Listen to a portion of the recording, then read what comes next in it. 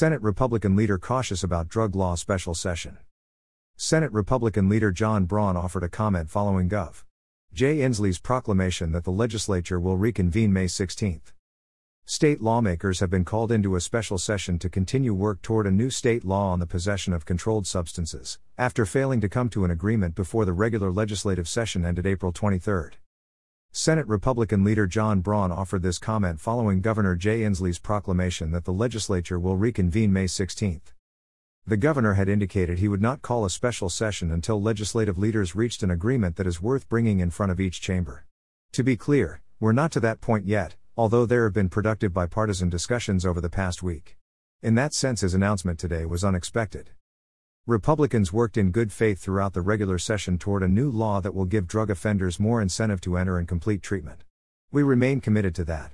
While I am hopeful for a better outcome this next time around, there is also reason to be cautious. The House Democrats will need to demonstrate a combination of bipartisanship and leadership that was missing during the 105 days of the regular session, especially at the end, when they failed to pass a proposal that was still far from reasonable, and Democrats from all corners falsely claimed that failure was somehow the fault of Republicans, even though we are in the minority. All along, Republicans have insisted on a new drug possession policy that truly works for the stakeholders, law enforcement, the criminal justice system, and local governments. They need more leverage to save lives, lift people out of the despair that goes with being addicted to drugs like fentanyl, and also reclaim our streets and sidewalks.